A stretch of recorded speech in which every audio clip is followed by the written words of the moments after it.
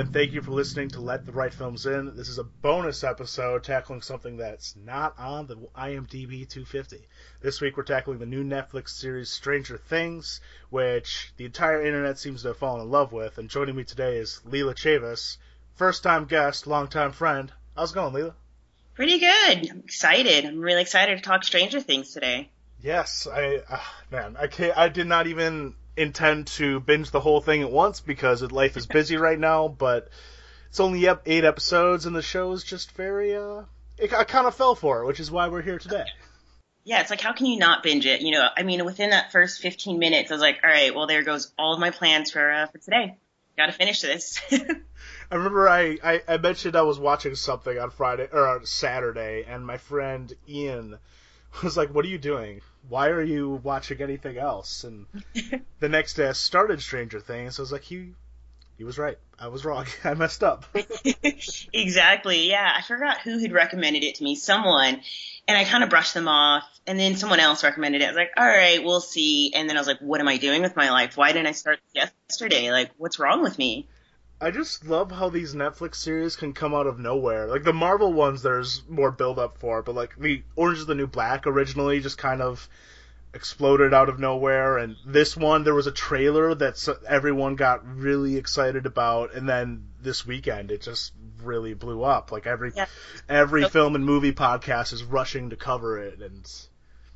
Yeah, I love Netflix's approach on it because there's no hype to it. It's just kind of like, boom, here it is, enjoy, and you can trust that. It's like, oh, well, it's a Netflix original. I'm sure I'm gonna love this. And it kind of gets rid of that straightforward approach where they just put it out. Kind of allows for more, I guess, honest hype in a way. Like there's less marketing. It's almost like the cream rises to the top for the most part. Series like who was it? Was it Will Arnett's Flakes kind of just like float on by, whereas people will make a point to talk about the really good ones. And I don't know how many people actually watch them. We don't get the ratings, obviously, so all we have to go off is the hype. Yeah, right. It's just like how many social media shares, or how many of your friends are going crazy about it. And for me, after the first episode, I made it a point to just call people, to text people, to really bother them, to be like, look, I know it might seem really annoying right now, but I know you and I know you're going to love the show. Like, just do me a favor and just start watching it. You have to. And it's only 8 episodes, and the episodes are like 50 to 60 minutes. I appreciate brevity. I think that's beautiful. Yeah. I think they did a great job because it didn't really feel like a traditional show, like things like House of Cards might even feel like. It almost felt like just one big movie that I could just consume so much easier rather than like an entire series. I don't know. Maybe that's just me, but... No, I get that feeling too. I mean, I felt like that's a weird like balance sometimes, like whether something feels like film or television, but I also feel like the episodes felt like they stood on their own, even as they are all part of this one giant story. And we'll get to it like much later, but that's why I'm interested to see what happens for season 2, because this all just felt very of a piece, and it just felt right to watch it all at once. Yeah, exactly. It didn't feel like I was, I had any homework to do with the show. Whereas some series, I almost feel like I have to plot things out and really connect the dots and, even rewatch previous seasons. Whereas this, it just felt so natural. The flow made sense. The surprises were still great. Everything about it. It was just the timing. It was just so perfect. Oh, so, and I mean, part of why we'll get into why we fell in love with the show, and part of why I fell in love with it is just, God, there's some incredible framing and imagery. They just really nail some of that. I wasn't a huge fan of the monster, but a lot of the other stuff, they do a great job of ratcheting up the suspense and the tension and the creepiness with just the way that they will linger on things, or the way that they'll just place things within the shot. Yeah, no, there's a lot of suspense in those moments, and they're beautiful too. Though that's what I like, is like how they frame it. It's almost serene and creepy at the same time. You're just like, oh, this is gorgeous, but something's about to happen, or the scene implies something bigger. And I kind of forgot about the big bad monster some of the time. Which I think that's honestly I don't know. How do you feel about the monster?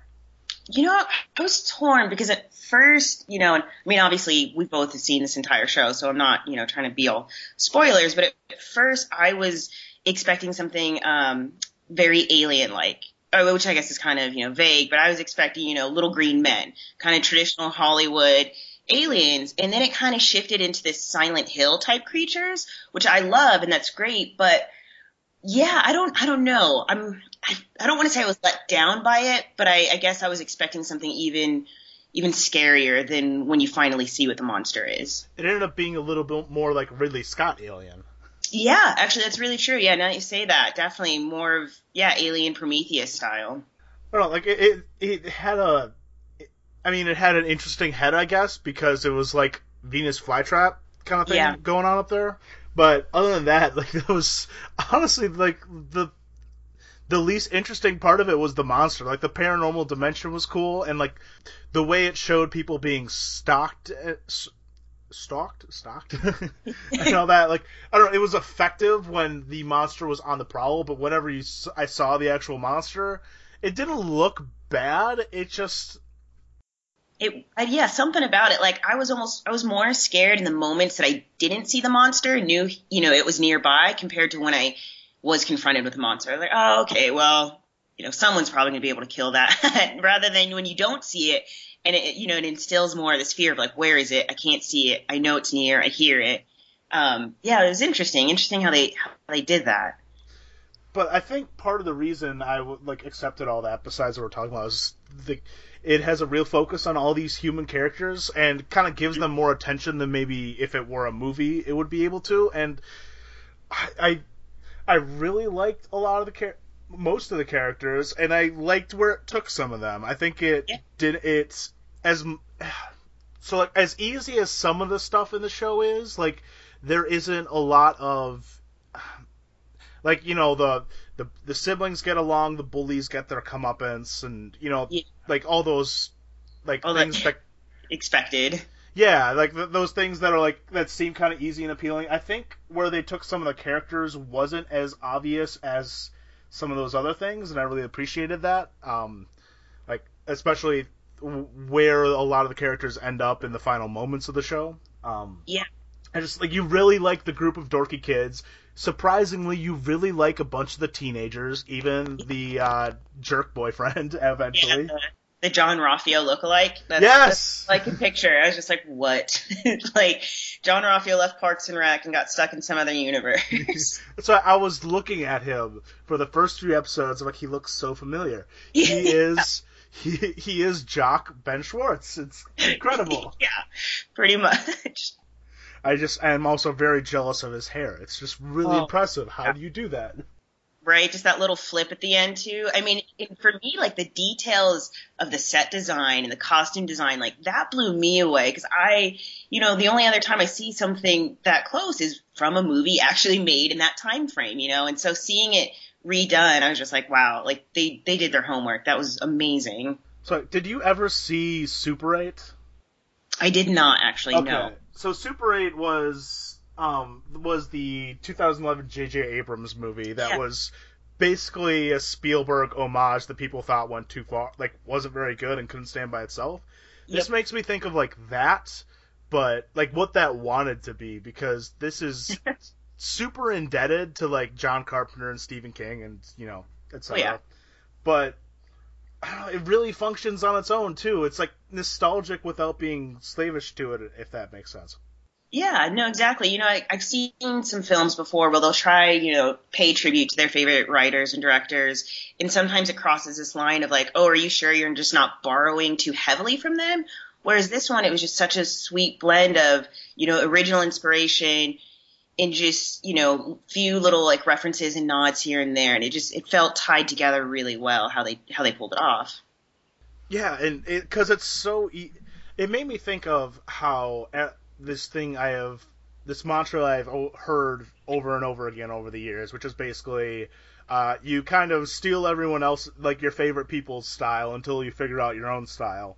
And this felt like an acceptable middle ground, because they clearly are influenced by all these things, but they just also made a really good show with a really nice story that has pieces of all these things, but stands on its own. Yep, exactly. It can exist without all those influences, even though those influences are a big part of it. Yeah, and I mean, for me, the influences, it was just, it kind of brought out like the inner geek and the fangirl, because it was like, without even realizing it, the influences would start popping up. Even just like the title, the red glow of it. I was like, oh man, that's so Stephen King. Like, I love this. Like, this is just bringing me back to being a kid again. And so, I never really got that feeling like, oh, they ripped it off. It was just more like they're honoring, their influences, and I loved it.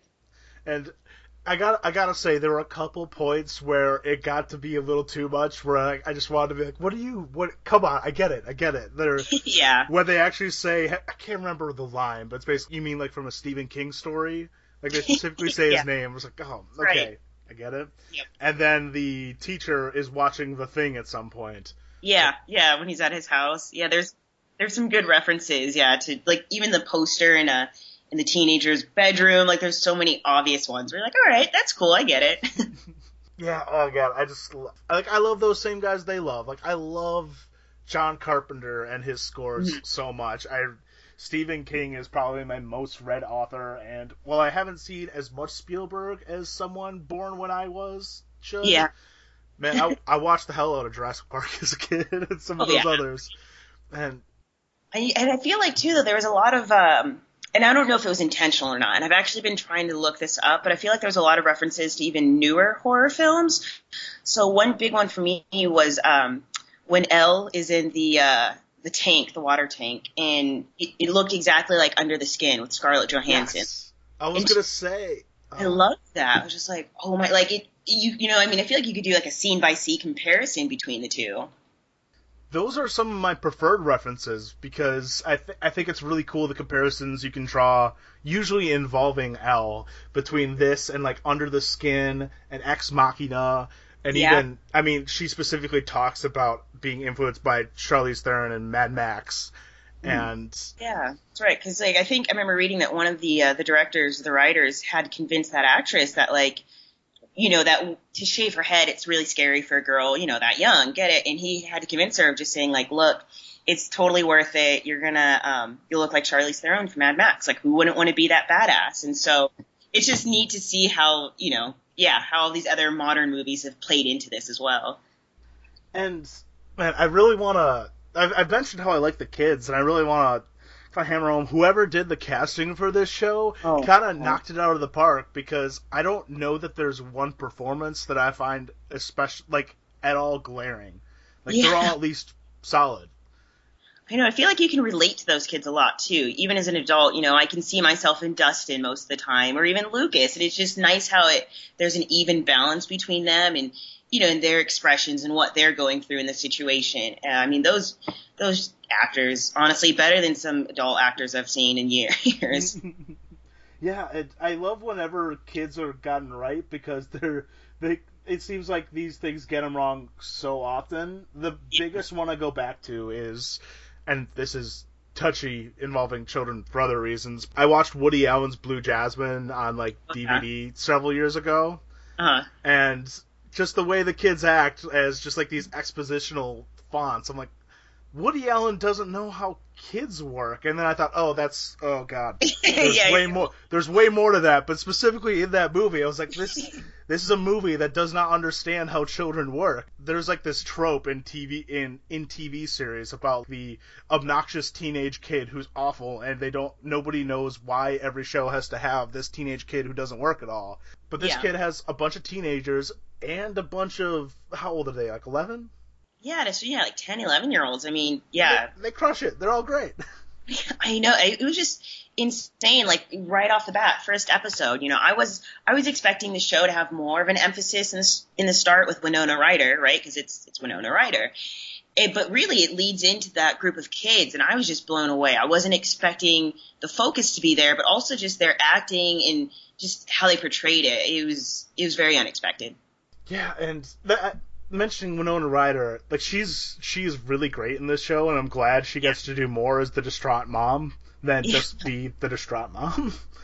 But that reminds the one thing, or not the one thing, but one of the things that I don't know, like I don't love when TV series or movies have these disparate threads that run completely parallel to each other and then come together. Because at certain points it feels like you're watching a different show, especially early on. It's like, so the one girl looks kind of like Winona Ryder, but she's the other mom's daughter. She's not actually related to Winona Ryder at all. Yeah. Yeah, then it just starts to, just go too far apart. I don't know, like, it's not that bad because they're all dealing with the same creature and they're all dealing with someone being taken, so it's tied together that way.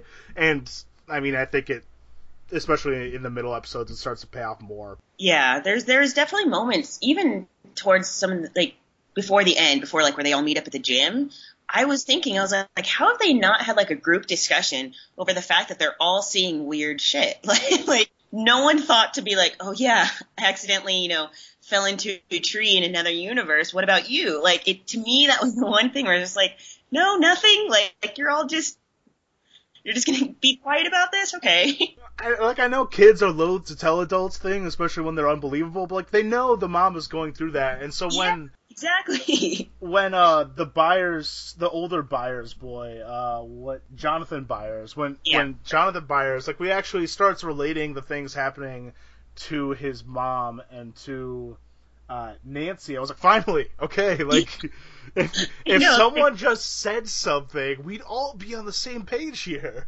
Exactly, right? Like, and I thought it was actually kind of funny how in the last episode when Jonathan and Nancy, they're like, we're going to finish this monster. We're going to finish what we started.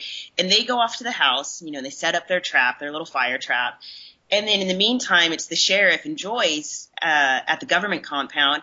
I was just like, they never told each other what they were going to do, right? Like, well, actually, they knew that they were going to the government compound. But if Jonathan and Nancy hadn't snuck off, I'm assuming obviously that the sheriff and Joyce would have run into the monster while getting Will back. And it's just funny, like, it seems planned out, but it wasn't at all because no one, like, discussed what was happening or what they were going to do. And it just happened to work out really well. So that was one thing that was like, okay, glad it worked out, but no one thought to mention it to Joyce or the sheriff. This is getting a little more spoilery, but, like, I think we're kind of drawing to the end here. In Nancy and Jonathan and Steve, surprise, Steve shows up in their kind of final battle with the monster, where they go all home alone and set this trap, or like kind of like an It Follows trap. Reminds me of that. Oh, totally.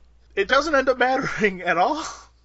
Yeah. They hurt the monster, but it just leaves to go get the blood at the research facility, and it's like, oh, they almost died, and. Yeah, right. I was so confused because it looked hurt, and then when you look at the scene from the sheriff and Joyce when they're in the alternate universe and they see the blood on the floor, and you're like, okay, this thing must be like on its last leg. Obviously, it's hurt. Seems intense, and then it just breaks through a wall at like a elementary school, and I'm like, how is this happening? Yeah. And it takes all those bullets, knocks all of them out, and the only thing that can stop it is L. Right. None of that stuff mattered at all. I know, like, if they should have just taken Elle to the government compound. Well, I guess she probably wouldn't have gone, but yeah, it was just kind of a funny, like, I mean, the scene was neat. I loved it. The suspense of, you didn't know if Steve's character, if he was going to get hurt or, if he was going to help out. Like, it was very ambiguous at that time when he showed up to the house. So I get it. But yeah, it's funny you mentioned that. Like, it wasn't really hurt. It just, jumped into another place. I love what they do with Steve, just because he seems like he's just the jerk boyfriend who ends up getting left and, is the bad guy in the end and maybe gets killed off or whatever. But I kind of love the fact that he realizes that he's been a jerk and kind of atones for it, and he actually wants to make things right. And I kind of like that he and Nancy stay together in the end, just because that's like one area where it kind of resisted the urge to take the most heartwarming, audience-pleasing way out. Yeah, very true. Yeah, it was interesting though, at the end, just seeing, like, she had that moment though where she gives the gift to Jonathan, the older brother, and it's still that, like, I don't know, like, I guess maybe she has feelings for him, maybe not. Like, it was such a weird moment. If they just embraced polyamory more in the 80s, this wouldn't be a problem. Yeah, they would. Yeah, those three would make a great relationship. But I think, so even with those things, like, I think this, and, one last flaw. they just kind of yada yada the sheriff and Joyce getting back. I don't remember if they specifically said how they get back, but they're just suddenly back with Will, and it's like, oh, I guess that was did they just turn around, retrace their steps, and get back to the world? That easy to go through parallel universe? Because like every other person that was stuck in there had a hard time, or even when Nancy got stuck through the tree, she had a hard time finding her way out. But it almost closed up on her after just a couple minutes. Yeah, exactly. And I wonder too, though, because how is it? Well, granted, I know Joyce and the sheriff were wearing those quarantine outfits, but it makes me wonder, like, so they just didn't get sick at all, or there's nothing attached to them, like it was just an easy breezy walk, like it. That was kind of weird how, like, and we're back. No big deal. They just went out on a little, alternate universe walk, just a little stroll through some creepy crawly stuff, and it was fine. They just had to do some CPR, and it's all good. Yeah, I know that's a good point, too, though. I was wondering that, and, I mean, who knows? Maybe they'll focus back on that portal in the second season. Not sure. And the one cliffhanger it leaves us is with Will vomiting that slug. So there obviously are some after effects. There must be, yeah. Yeah, to me that was definitely very Ridley Scott Prometheus, where it's like, okay. Like, and not in a bad way, but I was like, okay, this should be interesting. Like, how is this going to alter Will? Are there more of those things in Will? Do these things spread? And, all of a sudden, can this turn into more of an infectious movie, like 28 days and 28 weeks later, where now people are getting these things? Like, I just feel like it has so much more room to grow into something even weirder, more bizarre in the next season. And, despite all the issues I had with it, I kind of love the show more for them. Like, I kind of don't mind some of those holes, and I love the show despite and sometimes because of them. Yeah, no, it's true. I think it's the fact that it's, replicating that 1980s feel, which, when you look back at some of those movies from that era, there are so many holes in them, right? Even like Poltergeist, and you're like, why is there glitter being blown everywhere? This is supposed to be a scary movie. Like, I don't get this. But that's what you love about it, watching them, is you're like, this makes no sense, but I still love it. And I think Stranger Things was able to do that in some of the moments. Like, all right, makes no sense, but I see what they're going for, and I'm going to love it anyways. Netflix also allows it to be in that perfect middle ground of some, like, I watched Jurassic Park over and over as a kid, and, like, it's not a movie for kids, but kids can watch it and love it.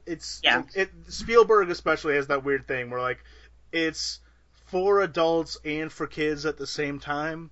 And this show was maybe a little too creepy or gory in some spots to truly be for kids, but it does, kind of because it's so indebted to Spielberg and it has that, all this, like, really heartwarming, audience-pleasing stuff going on, it kind of feels like something that anybody, maybe like 8+ can watch. I don't know, with proper supervision. But I mean, it's a great question, because that's something I was talking to my nieces and nephews last night about it, because their dad wanted to show it, and they're like, oh, I heard it's so scary and this and that, and I'm like, wait, you guys watch Mr. Robot though? And they're like, yeah. And I'm like, no, you'll be fine. Like, Mr. Robot is very much more of a realistic thing that can happen. You'll be fine with this. Like, put on Stranger Things. It's not as scary as you kids think. And granted, they're like, 14, 15s. They're fine. But it did make me wonder, like, what's the line at which, a younger audience can watch the show? I mean, I talk about this on the most recent episode of the podcast, where, like, parents now seem more concerned with, like, sex and nudity than with violence and scary stuff. So maybe the question's kind of a moot one. But I do wonder if being on Netflix allows them to keep some of the things that a studio might want to cut so that they can get a PG-13 rating and appeal to more kids. Like, maybe not show Nancy's hand cut open. Or, not Nancy. Barbara. Barbara really gets the short end of the stick in this series. Oh, I know. I honestly thought there would be a follow-up with Barbara, and it was like, no, her body's just in the other world. She's done. Like, keep walking. That was one of the most terrifying moments of the series, though, when she's in the pool in the alternate universe. But and I think that was definitely, for me, the eye-opening experience that it really, like, we knew it was some other world, but the fact that it overlaid on their current world, because you see her in that empty pool, that's when it's like, okay, they're definitely trapped in some weird universe. And for me, that's where it got really Silent Hill-like, because of, like, that whole gray mist, the ash. I was like, oh, man, yeah, this is definitely creepy. I guess I don't have much more to say than those things. It is a flawed series, but also it's really good at the things that I think are most important, and it really immediately nabbed that Halloween-loving place in my heart. Oh, yeah. And I'm pretty sure I'll be rewatching this at least once every year around Halloween. Oh, yeah, you have to. I mean, I'm trying not to rewatch it this weekend again because, now I'm like, I finished it.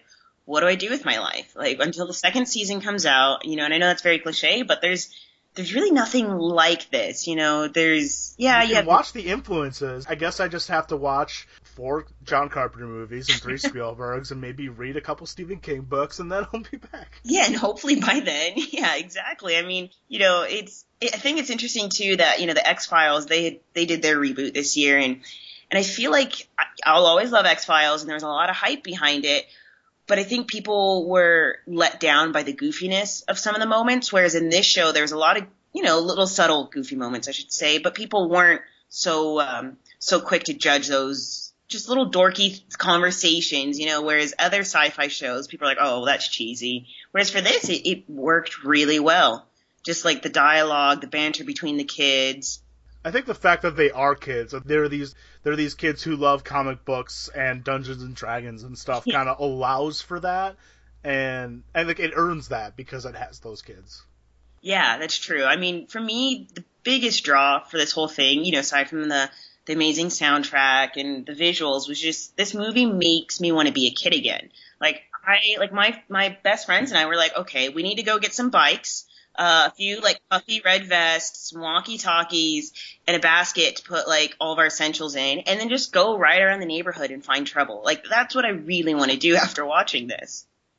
It's true. I need to find a place in this area with like some more woods for me to just bike through and be like, I wonder if anything mysterious is gonna happen. Like hoping like a weird light appears or something that I can run away from. Right, yeah, but then you also have to have that killer soundtrack playing like in your headphones at the same time, and maybe get like a montage, because it's just such an inspiring piece. Every aspect of it, in some ways, I feel like it's leaking into even my own like creative ways. I'm just like, man, Stranger Things, like, didn't think you'd have this big of an effect on my life. The brothers who made it are identical twins. I think what it just comes down to is they really know their stuff, both in terms of the quote unquote source material and just the camera work. Like they just really know their stuff, and I look forward to the next season of Stranger Things, but also like if they do anything else beyond Stranger Things, I'm down for. So. Yeah, I know, definitely. People to keep an eye on, because who knows? If they can do this, I'm sure anything else they'll create will be just as amazing. Oh yeah, or at least it'll at least be worthwhile. And yeah, I mean, sometimes with this stuff, just being worthwhile is kind of a victory, because I've seen some pretty terrible genre TV shows and movies. Yeah, no, it's true. Yeah, I'm excited. I'm curious, if they've. I mean, I've read that, Netflix has already ordered a second season, but I wonder when they start filming, and, when we can expect something else, because I'm ready. Like, I'm ready to embrace anything else they release. I'm going to need at least, like, a Halloween special. Come on, you got... Oh, that would be amazing. You got, like, 3-4 months. Get cracking. We got this. Oh, man. Don't get my hopes up. But, more American TV shows should do Christmas specials, I feel. I think. Right? Just embrace it. It's fun. I know. I used to love the Doctor Who Christmas specials before I stopped watching Doctor Who. I was just going to say, yeah, for me, I had to stop after the new Doctor. But yeah, the Christmas specials, especially if we could do like a sci-fi horror Christmas special, like, amazing. Like, I mean, please, like Halloween year round. Like, that's kind of my thing, is like, why not keep the creepy going 365? I mean, that is the statement of Let the Right Films In. That is like our guiding principle, is that Halloween should be all year round. Like Hannibal couldn't have had a great Christmas dinner party episode. That would have been incredible. Oh, yeah. Oh, Hannibal. That's unfortunate, yeah. Just come back to do your Silence of the Lambs. Someone give them money. Please right? give them money. Maybe Netflix will give, the series its own spot, because that had so much momentum. Obviously this whole genre is really taking off. And I hope to see more shows like Stranger Things. I hope this influences more people to it's okay to be weird and to have these crazy ideas. Like, we love it, obviously. Yeah, that kind of sums up my feelings on it. Did you have any other final thoughts on Stranger Things? I mean, I guess the only other thing is really just the soundtrack. It took me a while, but yeah, it's by these two brothers, I guess, from the group Survive. And that, I mean, holy crap. Like, it doesn't matter. Even if you're not into electronic, instrumental, whatever, like, it complements it so well. That, for me, was the other just mind-blowing part of the show is just how well those two were tied in together. And they've really shelled out for some music rights, too.